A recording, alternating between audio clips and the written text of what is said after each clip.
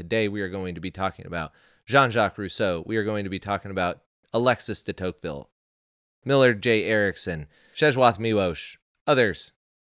But we're also going to be talking about why you can't take the T out of LGB, and we're going to be talking about the nature of marriage, the nature of man, and the philosophical waters that Christianity has unknowingly been swimming in, and the sharks that are nibbling at them as a result.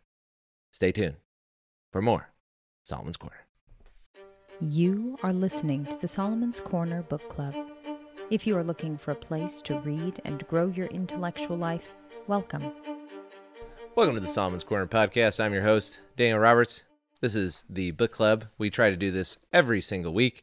We are going through Rise and Triumph of the Modern Self, and if you are reading along with us, we really appreciate it. Obviously, we're going to get into the announcements here, and also we're launching this on YouTube, so this is our first YouTube video, so hello everybody out there. And for those that don't know me, my name is Daniel Roberts. I'm the host of Solomon's Corner podcast. We do stuff for people who want to live the intellectual life based on this book right here. Boom. There you go. That's why we started, is to help people live out this thing. We're not necessarily Catholic, but you don't necessarily have to be in order to enjoy this book. He was, though. Anyway, so today we're going to be talking about, this is a book club episode. For those that don't know, we are going through The Rise and Triumph of the Modern Self by Carl Trueman, and we got a little bit behind because we have been doing e-store stuff. So that is coming along really well. Some of you have access to it as the beta test group and would really appreciate your feedback. I've already found some things that you guys may or may not have noticed, like dimensions not being on our products. So we got to get that sorted out.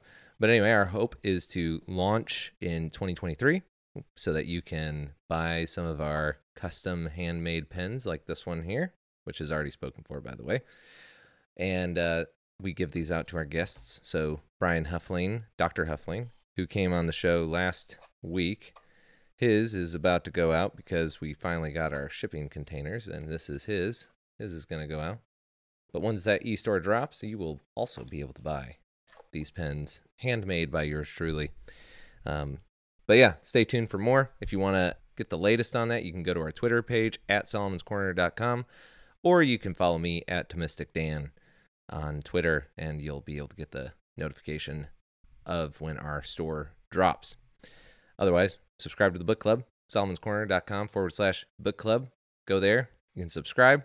We are doing a giveaway as well. I know I've got a lot of announcements today, but we've kind of been behind. But we're giving away 10 copies of this, and we are going to include a custom pen that I have made. So it'll probably be a fountain pen or a roller ball. Not really sure which one. Let me know in the comments below if you watch this video if I should throw a comment or throw a fountain pen or throw a roller ball. We've got 10 of these bad boys coming. I just got the notification today. So make sure you're on our book club newsletter to be entered into for the drawing for those. We are going to start on chapter 2, and we're going to go through chapter 3. The last book club episode that we did was on the introduction in chapter 1, and we're not going to bother getting the rest of you guys caught up. I'm just kidding. But the gist of this is essentially Dr. Trueman is going through, and he's showing the historical progress of intellectual thought that led to this sexual revolution that we're in, not just from the perspective of those who are participating in the sexual revolution, but also those who are complying with it. You know, the people who have decided that it's okay to put pronouns in bios, people who think that, you know, gender dysphoria is just something we need to accommodate. How did we go from saying, you know, marriage is between a man and a woman to saying kids may need puberty blockers and even have transition surgeries, and have even a percentage of the culture think that that is okay, let alone leaders and elites doing just that. So part 2, or chapter 2, is where is titled Reimagining Culture. And in this section, he's going to go through and he's going to talk about 3 worlds. He's going to talk about the first world, second world, and the third world. And these are not to be considered in economic terms. So when he says the third world, what he's trying to say is he's talking about the fact that in the moral order of development of countries, you have a first world where you have basically the pantheon of the gods. These are the elements that you punt to authority, basically. And so you have a pantheon. Then the next one is not characterized by a polytheistic religion, but a monotheistic one, most likely Christianity. And so then the third one is when these become totally preferential. The morality is no longer grounded in something transcendent or in something like fate, but it's grounded in your preference, because fate and the divine are no longer part of the social fabric that you are trying to live in. And so the third world is actually the most atheistic in this sense. So it's not necessarily a country that doesn't have any economic privilege or any economic development. It could be a very highly developed society like ours, in which he's going to make the case that we're moving into a third world context, according to the author that he is discussing, which I believe is Rife. Yeah, Rife. So got my notes here. So as he sets this up, he makes this claim here that these third worlds are anti-historical, which if you've been following along on the podcast, we went through Sejwash Milos's book, which I'm going to cover a quote here in a minute. But one of the things that he talks about in The Captive Mind is technology and how it undermines Christian thought. And Dr. Truman is going to say something similar here on page 93, which, Lindsay, we don't have a quote for this one. I forgot to give it to you, but says this anti-historical tendency has numerous causes, and the anti-historical tendency is the third world that he's referring to. In terms of the broad social imaginary, I'm reading from Truman here, this book right there, boom, boom. This anti-historical tendency has numerous causes. In terms of the broad social imaginary, it is clear that technology plays a role in cultivating an attitude that sees the past as inferior to the present, and the present as inferior to that which is to come. After all, who wants to see a world with no proper sewage systems in place and no aesthetics? This attitude also connects to the destabilizing effects of consumerism and capitalism. Marx and Engels noted in the Communist Manifesto that the capitalism of the Industrial Revolution depended on the constant recreation of markets, and today we witness the continuation of that in, say, the strategies of a company such as Apple, with their clever production of new iPhone models and their nurturing of dissatisfaction with the old and desire for the new on which their marketing depends. So, technology is something that we take for granted, and it's something that people before us, like Sejwath Miłosz, noticed that technology was changing the way that we actually interacted with the world, and also was a tool by communists to undermine people's faith and to move them towards the political state. And so not only was it Sejwath Miłosz, but Hannah Arendt also said similar things in The Human Condition. Also C.S. Lewis in Abolition of Man. So there is this trend across this same time frame in the 1930s, well, really 1940s, 1950s, where thinkers are actually coming to the conclusion that technology is actually subverting our understanding of human nature and the value of the past. And they all come up with various reasons, but they all put the emphasis on technology. And including in our own present time, Yuval Noah Harari in his book Homo Deus. We did a seminar on this. A lot of people came. It was pretty awesome. And here he makes the same argument, but towards transhumanism, that we would actually become silicon gods. Those are his words, not mine, and he's not messing around. The basis for this quote that Truman has on the fact that technology plays a role in cultivating an attitude that sees the past as inferior is also echoed in Miłosz, and I think it's particularly relevant for our time, this quote, and you can pull it up, Lindsay, because in this quote, he's talking about how technology specifically subverts the church in light of the communist oppression on the culture, to try and get the church to become a political tool. So Sejwath Miłosz, who was in Poland, and he survived the communist and Nazi occupations of Poland. So you think you got it bad in America, just imagine if you had the Nazis one day and then you had Soviet Russia the next. He says of the Christian church and technology, the masses in highly industrialized countries like England, the United States, or France are largely de-Christianized. Technology and the way of life it produces undermines Christianity far more effectively then do violent measures. The erosion of religious beliefs is also taking place in Central and Eastern Europe. There, the core of the problem is to avoid galvanizing the forces of Christianity by some careless misstep. So the communists cannot make a misstep, and now he's going to explain what that would be. It would be an act of unforgivable carelessness, for example, if the communists close the churches suddenly and prohibit all religious practice. Instead, one should try to split the church in two. Part of the clergy must be compromised as reactionaries and foreign agents. When he says reactionaries, he's talking about people who don't go along with the Marxism.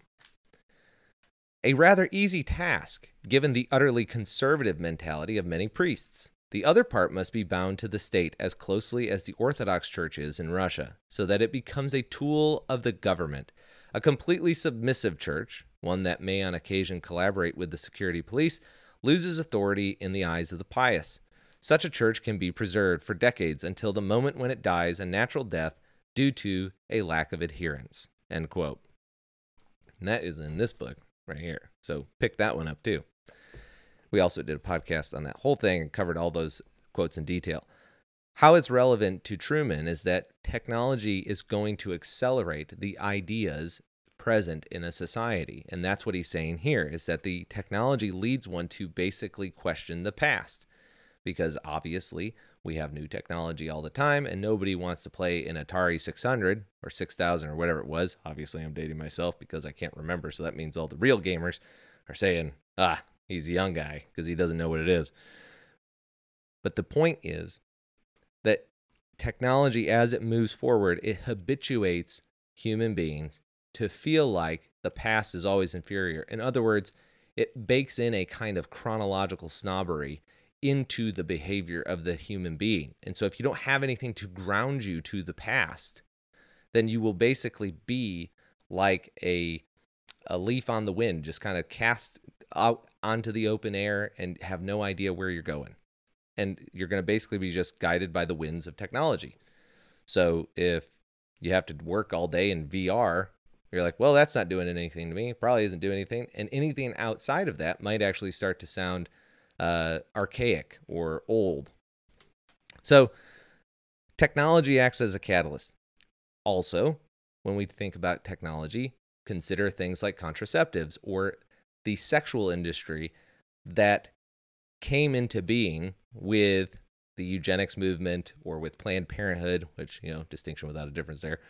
But the point being that technology was a big part of the sexual revolution, starting with contraception, because what it said, and as we'll read in Truman, was that we can actually mold human nature. We can actually use drugs to make us into a different kind of woman, if you consider contraceptives.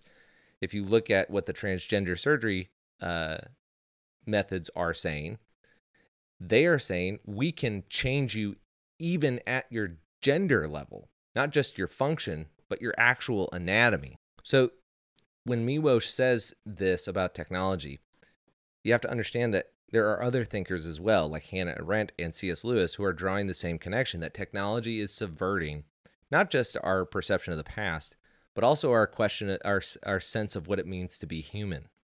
And this is a huge part of the sexual revolution, as you read in Dr. Truman's book, that as you're going through, you're going to see that technology is part of this. He's not going to emphasize it as much, but it definitely acts as a catalyst. And this is something that is expressed across cultures, across thinkers, and across genders, because you got a girl in there, who saw, and they're all different countries too. You got the UK, Poland, and a German in there, who all in some way are Western thinkers that say, yep, technology is changing our perception of our nature. Now, you combine that with some philosophical, what would you call it? Philosophical mutations, and you've got a catalyst that is going to accelerate our revolution into God knows where, which we know now because it's happening, but at the time, you wouldn't have been able to necessarily predict this.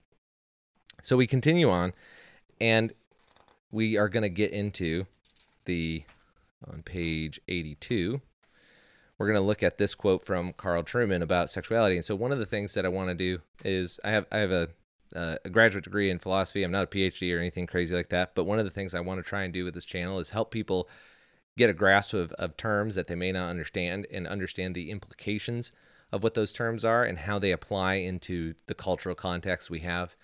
So in this particular quote on page 84, he's talking about gay marriage and he's talking about the traditional view of marriage and why they're diverting. So I'm going to read this quote to you, and then we're going to do a little bit of a deep dive on secondary and primary purpose, act impotency, and why you can't separate the T from the LGB. Okay? So the quote is, and there we go. In Christian tradition embodies, for example, in the liturgy of the Book of Common Prayer, that's the Anglican Book of Common Prayer, marriage had a threefold purpose: lifelong companionship, mutual sexual satisfaction, and procreation, which is kind of funny because, the way that they always phrase this in the traditional natural law sense is it's like, and you got the product, which will change your life forever. For the good, by the way, but yep, we got to tack it on there. Anyway, gay marriage actually demands a fundamental revision of the ends of marriage. And when he says ends there, he's talking about telos, or he's talking about purpose. So telos, purpose, ends, goal, all of those things mean the same thing. What is a thing exist for? Why is it here? So gay marriage actually demands a fundamental revision of the purpose of marriage, is how that could be read. And therefore of the essence of marriage, or the nature of marriage. The arguments for gay marriage rest on a view that ascribes a different end, a different telos, to marriage because it requires the rejection of the notion that marriage must be the proper context and indeed the necessary moral prerequisite for conception. So let's talk about natures, telos, and potency, okay? So the nature of a thing makes it what it is, and the nature tells us what its purpose is. So the easiest way to talk about natures, whenever you're dealing with it for the first time, is to not start with natural things, because natural things are actually harder to figure out in a lot of ways. Just from the pure, you don't even necessarily have to agree with this, but just from a purely metaphysical analysis, it's easier to determine what the nature of a man-made object is than it is to understand a biological or natural occurring object, because they can have so many different telos or purposes. Doesn't mean you can't figure it out. It just means that for beginners, it's easier to start with man-made objects. So, for example, this cup right here says, keep thinking. It's beautiful. Yes, this will be on our e-store. Solomon's Corner. So this was obviously made to drink out of. It's got a handle. We know that the nature of this thing is to hold fluid or some sort of content, right? We know that, for example, a computer, its primary purpose, its nature is to compute, right? That is what it does. That's the nature of the thing. Now, you could take a computer and you could turn it into a blunt object because it has that kind of potential. But that does not mean that its potential is in line with its nature. For example, your eye has the ability to be potentially blind. But that does not mean that that is part of its nature. It means it's a defect in its existence. If an eye is blind, then it's not in line with its nature, and therefore we need to figure out a way to restore its sight. In the same way, we can't say, well, a computer, because it can become a weapon, that's just part of its nature, and it's totally valid to use it that way. Well, no, because if you use a computer as a weapon, it's going to self-destruct, which seems to indicate that it's not good for your nature. Now, somebody might say, well, who are you to say? Well, what are you talking about, Daniel? Why would you say that something that, if it has the potential in its nature, then why is it not okay for it to act upon that potential or actualize that potential, bring it into existence? Well, it's pretty simple, because moral decisions are supposed to be the things that actually further us into a closer approximation of our purpose or our telos. So when I fill up this cup with water, I'm more in line with what it was made for than I would be if I decided to strike, a dog across the snout and break it open. That's not what it's made for, but it could be used that way, and it probably would get damaged in the process. So similarly, if I have a patient and I'm a doctor, my job is to make sure that I restore him to his health, right? To a healthy state, a healthy nature. And this is the Hippocratic Oath. that you're not supposed to do harm because harm goes against the nature. And we can self-inflict harm or we can act harm on somebody else. The fact that a human being has the potential to receive harm does not mean that it's morally good to do harm to that human being.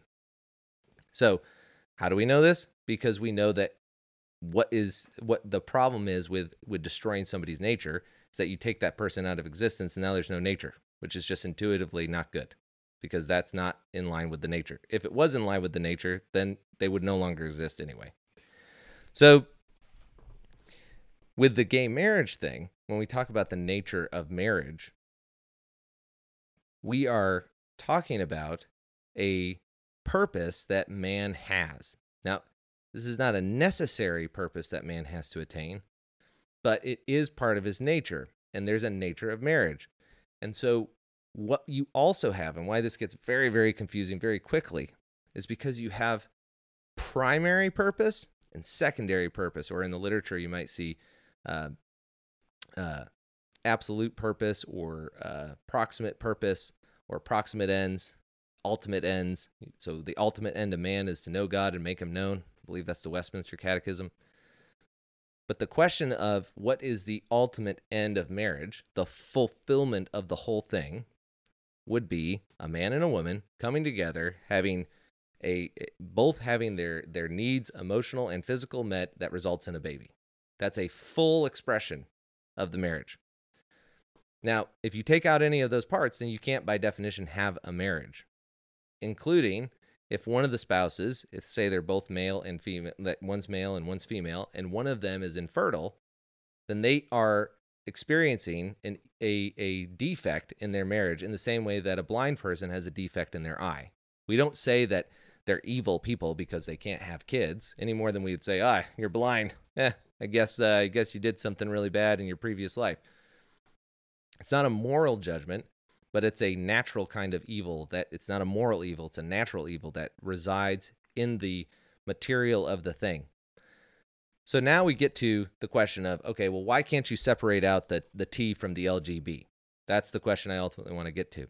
And the reason why is because ultimately, when we talk about gay marriage, and I'm not talking about adoption here, because I posted this on Twitter, and so people got a little bit feisty. It got some of the Twitter trolls coming out of their bridges, and one of the things they said, when somebody brought up, well, I can adopt someone with my wife, and I will be his dad, which is true legally, but legally is not the same thing as biologically.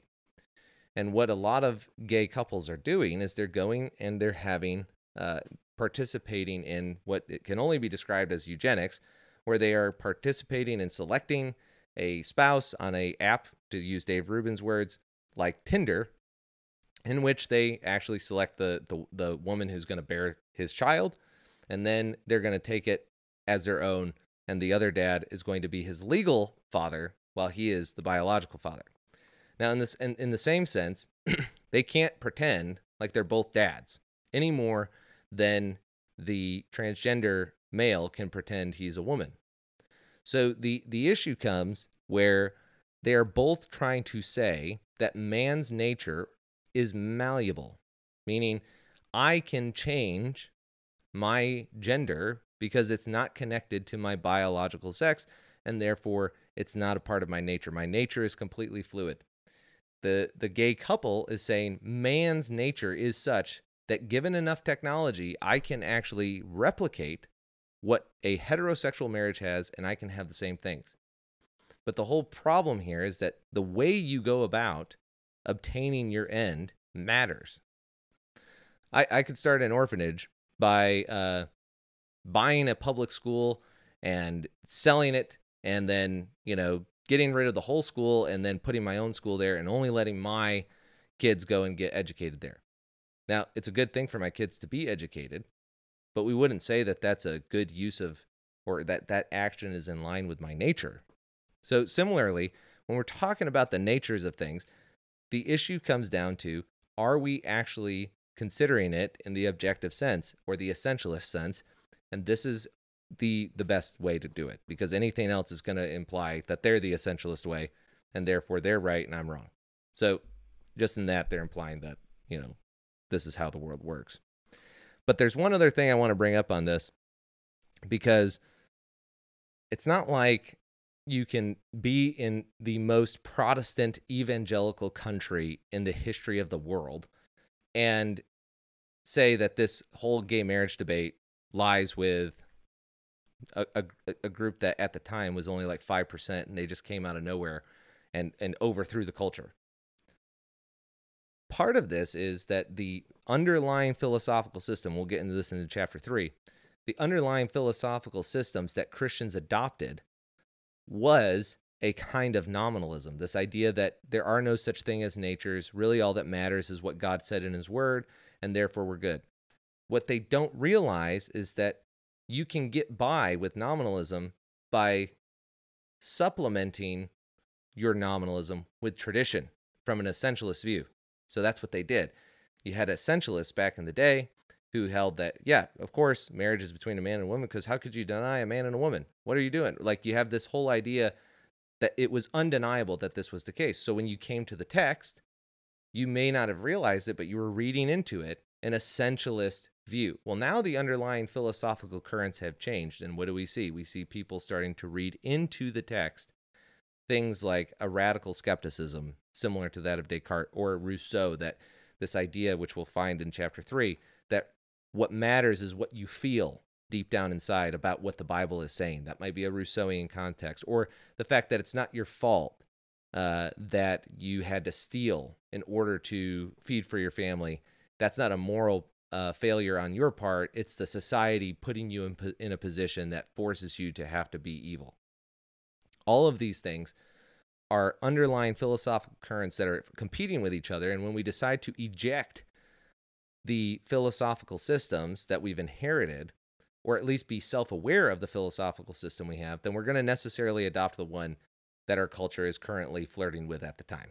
So for us, that appears to be nominalism, because what it would say is that basically marriage is whatever you want to define it as. It doesn't have a nature. And the evangelical crowd were the ones who did this first. They're the ones who said there's no difference. For example, and I'm probably going to get, this is our first YouTube video, Lindsay, we're probably going to get in trouble. Christians are going to start hating us already. So the evangelical Protestants said that there was basically no difference between a marriage between two millennials who decided not to have kids and a Catholic who decided to have 8. This then mutated, or who knows what the timeline actually was, but a good example of this was the elevation of marriages to handicapped individuals. Now, I'm not saying that people should not have gone and married somebody who was in a tragic car accident and therefore couldn't have kids. That's not what I'm saying. But that marriage is not, by definition, a complete marriage. That's what makes it beautiful to actually marry that person despite the fact that you can't have kids, is because it's a sacrificial act. But you can't say it's the same as a marriage where your wife is going to be able to give you kids and you're going to be able to be a dad and you're going to be able to live into this purpose that God has ordained from the beginning of time if they're the same. It's not an act of valor if you decide to marry that person on the moral context, because at the end of the day, the marriages are different on a metaphysical level. So the elevation of marriages that have definitionally a, what would you say, a natural defect that they have to overcome with love, to put that at the same level of a natural marriage with kids was to basically imply that marriage is not about kids, it's about who you love. And that is a prerequisite for a good and healthy marriage, but it's not sufficient for an actual marriage. So this is a logical thing that you'll find all the time. Necessary and sufficient. It is necessary that you have a man and a woman to have a healthy marriage, but that alone will not get you a healthy marriage. This is what we call abusive marriages, right? If it was all you had to have was a man and a woman to have a full and beautiful marriage, then all you would have to do is have a man and a woman. They'd get married, and then we'd never have any abuse. But that obviously doesn't happen. So it's necessary, but it's not sufficient. In the same way, we can say that something is sufficient, but it's not necessary. For example, the Bible is sufficient to help you have a healthy marriage. But it's not necessary, because we can meet atheists and Muslims and others who have what we would say, from a natural perspective, they have a healthy respect for each other. They love each other. They clearly want to will the good of each other. This is clearly something that the Bible is not necessary for a healthy marriage, but it is sufficient to make you a healthy marriage. So that is how we have to think about these things. And there's a whole bunch. If you have your own kind of use of necessary and sufficient causality, throw it in the comments below. But they elevated these marriages to the top. And I can remember watching a Focus on the Family, I think it was Focus on the Family clip of a couple who had a tragic accident, and they got married, and they put it out there like this was just as good as everybody else's marriage. And if you have a love is love framework, then yeah, it is. But we understand that God's plan for marriage was that eventually it would result in children. And so we have to call it what it is, because that's how we got into this issue in the first place. Because now you've got a whole group of people coming in and saying, well, I can actually say what marriage is now too, because you guys are doing it as well. If you get an exception for marrying somebody in a wheelchair, well, then why can't I have a marriage with my partner? Because after all, there's no distinction. He can't have kids and you can't have kids. What's the difference here? We love each other. You love each other. Why can't we do this? And you can see we could make metaphysical arguments for it, but if you don't have those, then what are you going to do? If you don't have the what's the purpose of man, what's the nature of man, what's the nature of marriage discussion, then you can't have it. You can't win that argument against the LGBT crowd. And therefore, the LGBT crowd is going to say, well, the nature of a man is to be a man. That's why you can cut out the T on LGBT, which was trending on Twitter the other day. So hopefully that makes a lot of sense, because ultimately what we're talking about is a group of people that think that in Christians and across the board, a culture that believes that there's no such thing as an objective reality, that natures are whatever you prefer them to be. And this is basically the gist of chapter 2. So we are going to move on. We get into a whole bunch of other stuff, but essentially the end of this chapter is to say that your emotions determine your moral outlook, and this leads us into chapter 3 with Rousseau. And this is a really important chapter. And we're going to blow through it, though. I've got a bunch of quotes, but I'm going to go through it because it's getting late and my wife has to edit this. My producer has to edit this thing when we get done. So in this chapter, what you find is, again, the thing that's good about this book is the fact that you can not just apply it to the sexual revolution, you can apply this to your church. You can see the underlying philosophical systems in your church. What I want to tell you about here is give you some inside baseball on the seminary life and some of the education that was going on there, which I went to a great seminary, Southern Evangelical Seminary. Highly recommend. I don't get a kickback for that, but hey, if you guys want to work something out, let me know. The part of this chapter is going to be about a guy named Jean-Jacques Rousseau, and what he is famous for, including in the Catholic tradition, is the reformation of ethics. And what he does is he essentially says, man by nature is good. And a lot of you guys probably know this already, but for those that don't know, I know I've got a lot of people reading this book with me that don't necessarily know the historical and philosophical background. So for you guys, this is what I'm going to dive into. But further down, we're going to get into how Rousseau is embedded in much of popular Christian culture at the seminary level all the way down. So Rousseau basically says that you're a product of your society, that you're not inherently evil. You're evil because your society made you evil. So you can see where this is going with systemic racism, with oppression versus oppressed class discussions. The systemic problems argument is Rousseau. When we get to, and I got to get to my notes here. When we get to the discussion of Rousseau, what happens is he is going to, unlike Augustine, and Truman has a great discussion, by the way, on Rousseau and Augustine in this chapter. I highly recommend you dive deep into that. He also has some good footnotes, but he kind of calls out Rousseau in a very tactful way, that Rousseau is like, I'm doing this for the first time ever. No one else has done this before me. And it's pretty clear that he's riffing off of Augustine. He even, I think, has a book called Confessions in the footnote, which I don't see it here, but I'm not a Rousseau scholar. So, oh, yes, he does. Here we go.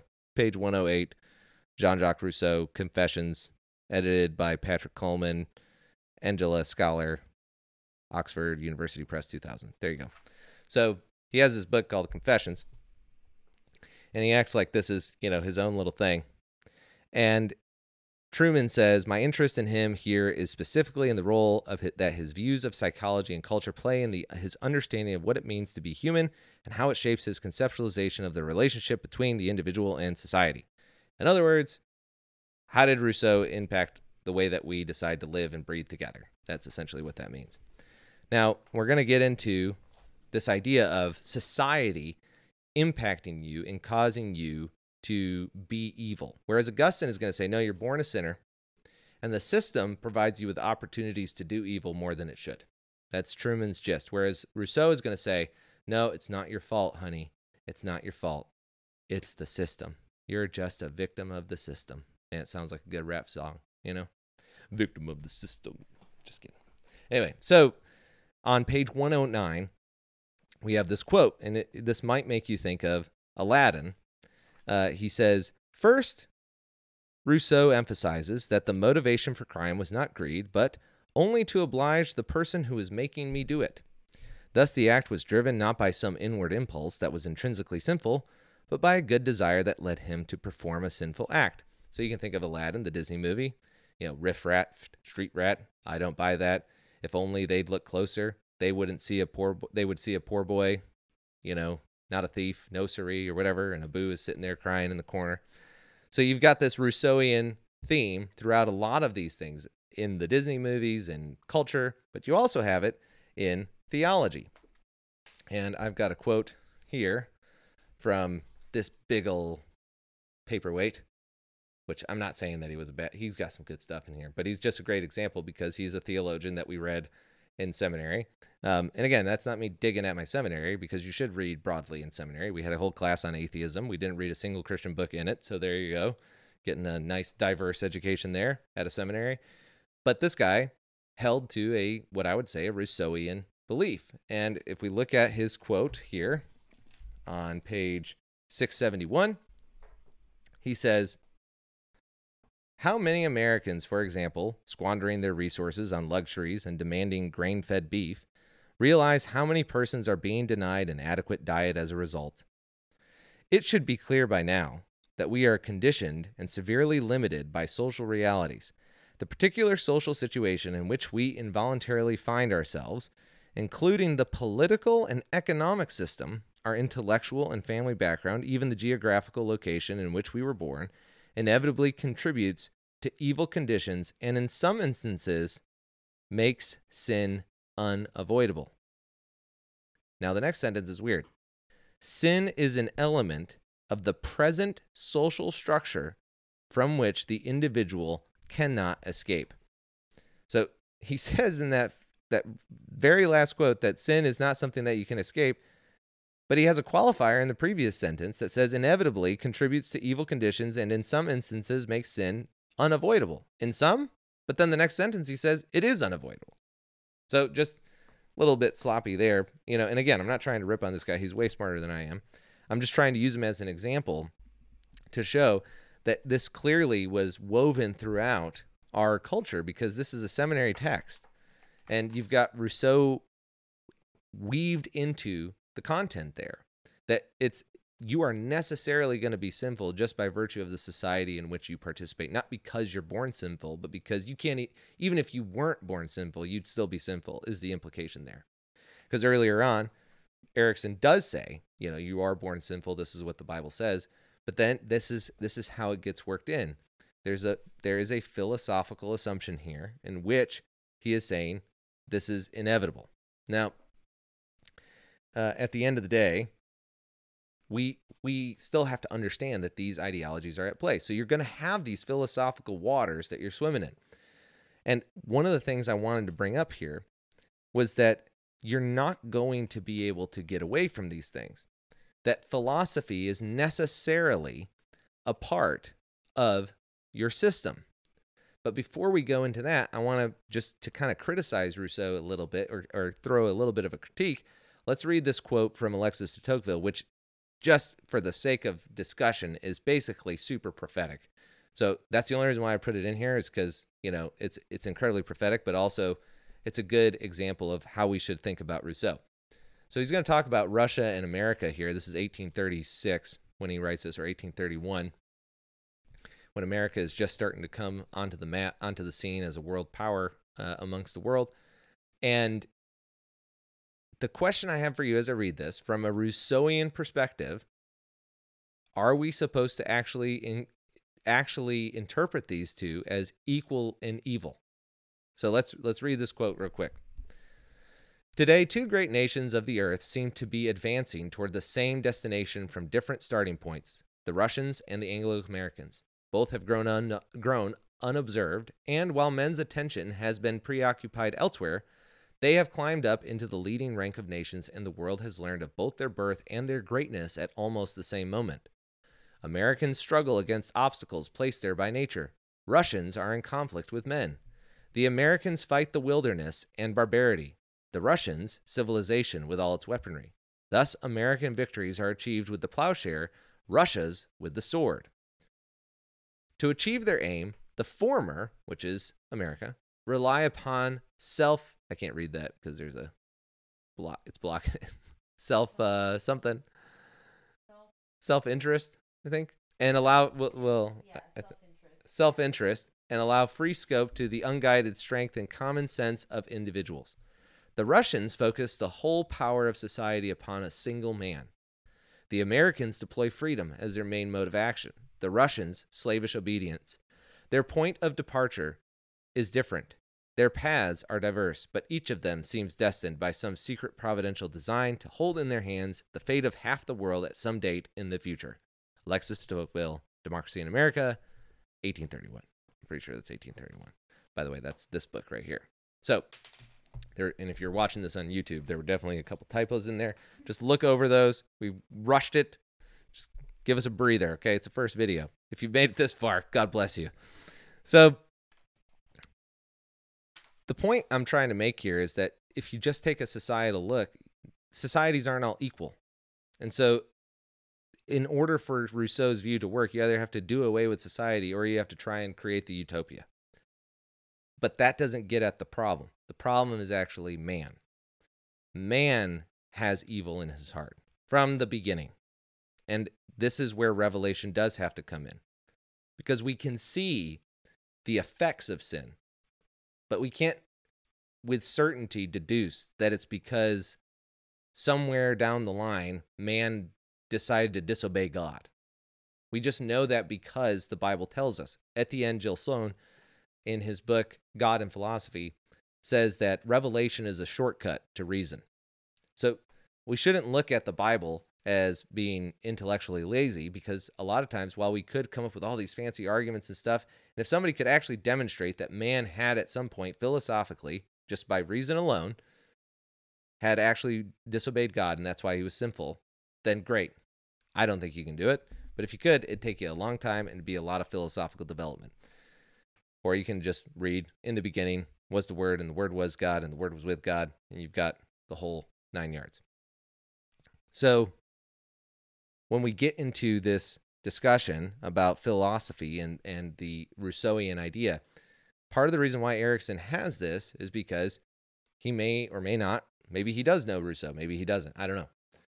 But in the culture right now, for sure, there is an anti-intellectualism within the church that has led them to adopt whatever the philosophical flavor is of the year. whatever that might be, whether that's nominalism, whether that's essentialism, whether that's legalism or whatever, which would be more of a behavioral pattern that's coming out of a philosophical system. The point in this section of the book is that you cannot get away from the fact that you have some sort of philosophical understanding.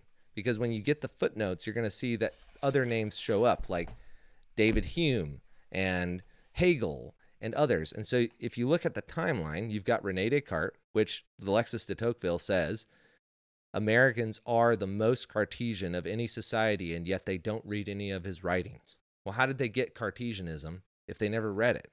Well, it's because the philosophical systems of the previous generation are passed down to the next generation in behavior.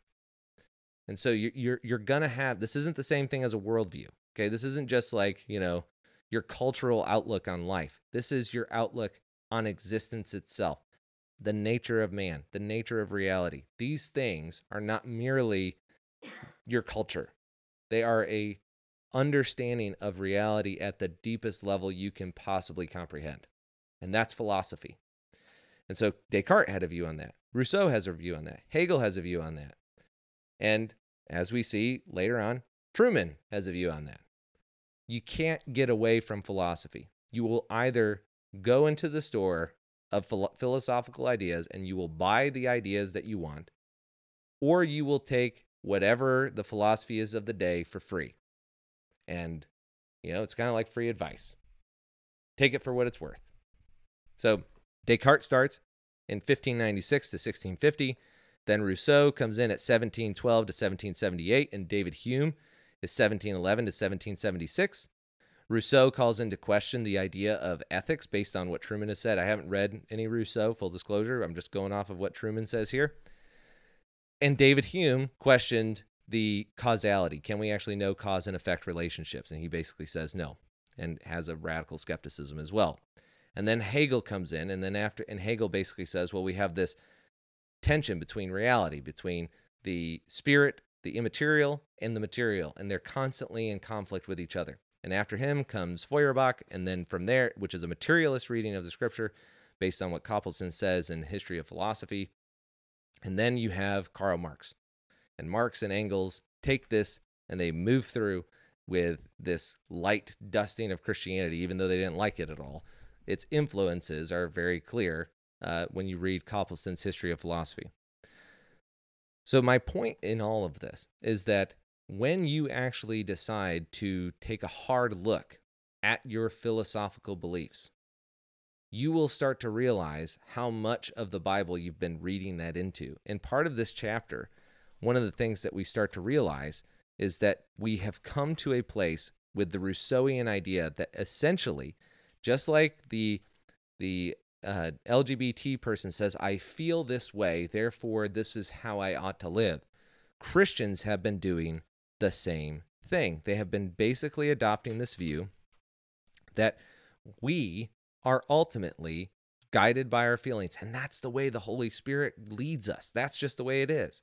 My kids came back from a soccer match tonight, and it was basically like, all this contradictory stuff, like, what's great? You've got the Holy Spirit in you, and you're going to feel him inside of you. And then don't forget to read the Bible, and don't forget to be around Christians, and don't forget to be, memorizing Bible verses and stuff, even though the verse that you just quoted said, but you're going to have the Holy Spirit, and so you won't need it. So there's this constant contradiction throughout the whole thing because we don't understand how these things exist in tension, and we feel like, well, we got to give every part of the description of Revelation its due, or else we're going to screw up some little kid. He's going to go off and be an atheist because we messed up. So on page 123, Truman is going to be describing this idea of love of self as it relates to man in his natural state of pure innocence. And then he's going to go in and he's going to say, but society ultimately perverts the self-love, which again, and actually I'm going to point this out for you because it's really helpful for me. I had to look this up because I was like, is Truman, actually, does he have a typo here? What's going on? It's when he defines this.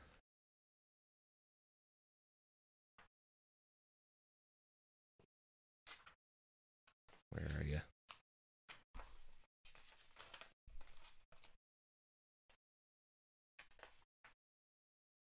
Here we go. It's on 116. Just the distinction between self-love, and I'm going to butcher this French, but it's amour de soi-même and amour propre. And my wife is laughing at me because she has a minor in French. I don't even have to look at her face. I can already feel her smile and the heat from it. So she's mocking me with her spirit. I can feel it. I can feel the ethical dilemma that I'm in right now. It's not something I've reasoned to.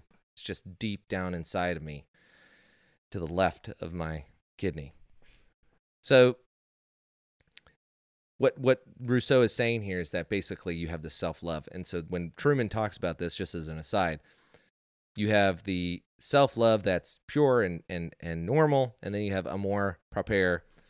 But when we get into later on, there is a footnote on page 123. Inflamed is what one of the Rousseau scholars uses to describe inflamed amour propre.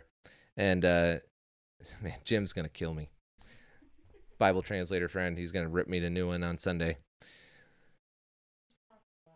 Yes. No, it's not. It's self-love. That's how it's defined. It's amour propre. There you go. Got the correct. It's right in the book. Did you do the readings? I don't have a supportive wife here, people. Call her out. Guilt trip her. Make sure she knows that in order to live the intellectual life, she's got to be right there with her husband. So anyway, on page 123, footnote 30, inflamed is dense term to describe amour propre. What? Prop? In its negative form. It is an adjective he uses to make it clear that, in his view, amour propre in itself is not necessarily a bad thing. Rather, it is a perversion that is the problem for Dent and Rousseau. For Rousseau. So this idea that self-love is actually a good thing and society perverts it and makes you steal stuff because that's what you need. And so unlike Augustine and the stream of Christian thought, Rousseau does not regard human beings as innately perverted. So therefore, you don't need a savior, you just need a utopian society. Now, the way that this works its way in, not so much on the sexual revolution side, although I think this is relevant to it, what I think is really interesting about this book is the way that he is, I don't know if he's intentionally doing this, and hopefully we can get him on the podcast. We're working on doing that right now, so if you know him, send him an email saying, hey, you should go on that podcast. They're talking about your book. But the thing that is really interesting about Truman in this book is that he is simultaneously dealing with the sexual revolution, but at the same time, you can see the parallels in mainstream Christianity as well. So most Christians, especially Christian women, will know about a book called The Jesus Calling. And this was all about the idea of being able to listen to Jesus talk to you. And of course, Jesus doesn't talk audibly. So they have to figure out somewhere to put this voice of Jesus. And where they put it is in the conscience, inside, listen to your inner voice kind of a thing. Now, I don't know that she uses those exact terms, but that is in function how it works. And this was a big deal when I was in college. This was a big deal amongst parents that were, mentoring kids throughout their Christian development. And it's no fault to them. Bad Christian devotions come through all the time. We outgrow them. We use them for what they were worth, and then we cast them to the side because, we grew in our faith.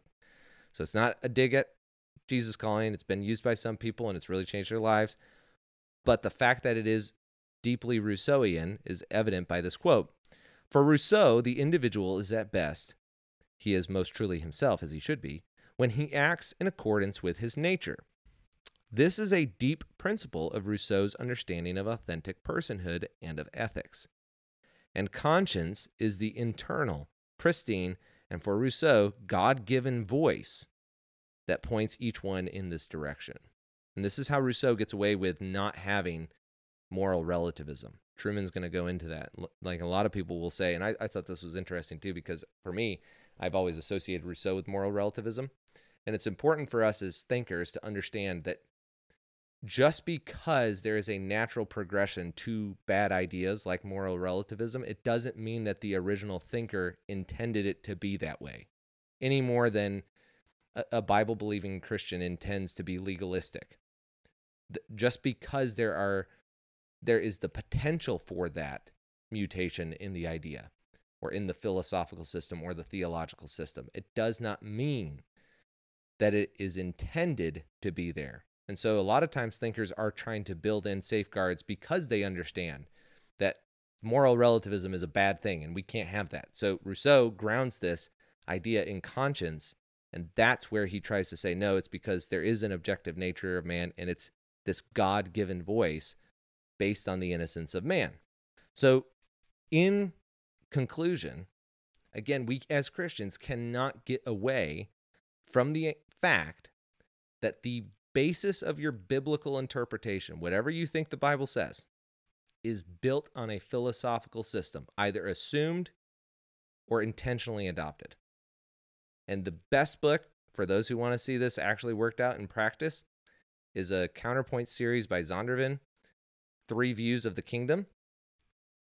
It doesn't seem like it should be, but when you get to the end of that book, what you have is you have three professors, 3 academics, debating about the nature of the kingdom, the millennial kingdom in Revelation. And when you get to that final chapter, they're all going at each other and they're all quoting their verses and they're using their Greek like Jedis, lightsabers everywhere, force pushes, just constant epic theological battle with ink. And then it's almost like they run out of biblical bullets and they have to now reluctantly go to the philosophical debate of, well, why do you think that the kingdom is metaphorical? What do you think the nature of metaphor is? And they get into this concept called pre-understanding. And they start debating about the pre-understanding that each of them has, which is completely external to the text. Because it's pre-understanding, prior to getting to the text. So there's this incredible back and forth that even though none of them may want to admit it, there is this dependence on philosophy in the same way that a husband is dependent on his wife and a wife dependent on her husband. It's a mutual dependency. It's not that one's better than the other, it's that they have different roles to play. And when you remove one, it's less than ideal. Doesn't mean that you can't have a single mom taking care of kids and raising them right, but it's better for there to be a full house with a father and a mother. Same thing with your theology. It's better to have the scripture alongside a philosophical belief that you've adopted. And what I will close with is this. It's necessarily realism. You have to start with realism. Now, you can pick whatever you want, but it's ultimately going to come back to realism. Why? Because the Bible assumes you have a realist view of the world. It believes that you are a being that can see, taste, touch, smell, and come to conclusions in your mind, your spiritual power, of abstracting from the world something immaterial from the material.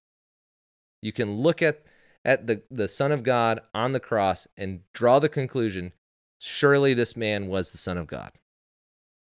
Even though right in front of you, prior to the Gospels being written, is another guy who came along and said he was the Son of God and he was going to free the Jews. But this one's different. And so you can see this, and you can see this. This could be brought on by the Holy Spirit, bringing the veil down, whatever you want to call it. There's a lot of different ways, because God's free to do what he wants. But when we're talking generally about the world, when it says male and female, he created them, it is assuming that you know what a man and a woman is. The Bible is not a dictionary. It is a narrative, it's poetry, and it's revelation about who God is and what man's ultimate purpose is. And so the proper philosophical system that I would argue, and I'm going to get a ton of flack for this of anybody who watches it to this point, and again, props to you if you made it this far. You deserve a pen. But the Bible assumes that this is the view, that you can know the world and that you already have had experiences with the world prior to you even getting there. Who taught you to read? It was a teacher. Well, then you knew what a teacher was before you ever picked up a Bible. And so the Bible affirms via assumption your material experiences with the world. And so the proper philosophical system, you ready for it? Here it is. It's realism, not with doubt, but with wonder. It's a realism that doesn't operate primarily from doubt, but from wonder. That the world is knowable, but there's an adventure you're supposed to be on that you may not know what it is, but you know it's out there somewhere and you're supposed to go do it. Maybe you're supposed to go build rockets like Elon Musk. Maybe you're supposed to be a professor. Maybe you're supposed to live an intellectual life and write your ideas down for the next generation that comes down. What you can't do is say, well, I can't know the reality right in front of me, and therefore I have no responsibilities.